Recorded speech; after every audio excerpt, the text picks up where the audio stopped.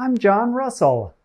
Today, let's explore the sound of schools, the oo vowel sound. To make the oo sound, your lips should be tense and rounded. Ooh, ooh. Your tongue should be slightly tense and high toward the back of your mouth.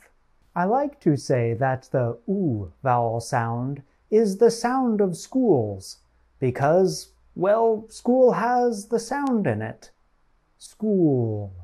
But other words that have a connection to school also have the oo sound. Take the word student, for example. Student.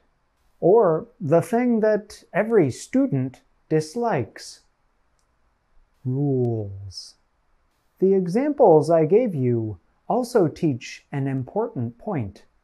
The oo vowel sound can be spelled with the letters oo, as in school, or the letter u, as in student and rules.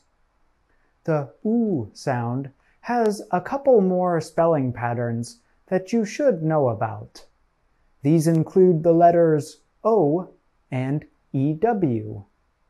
Here are some examples.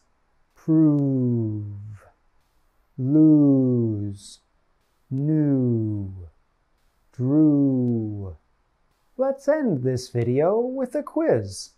Can you tell how many times I say the oo sound in this sentence? The new students broke the rules. That's all for today. Keep up the good work.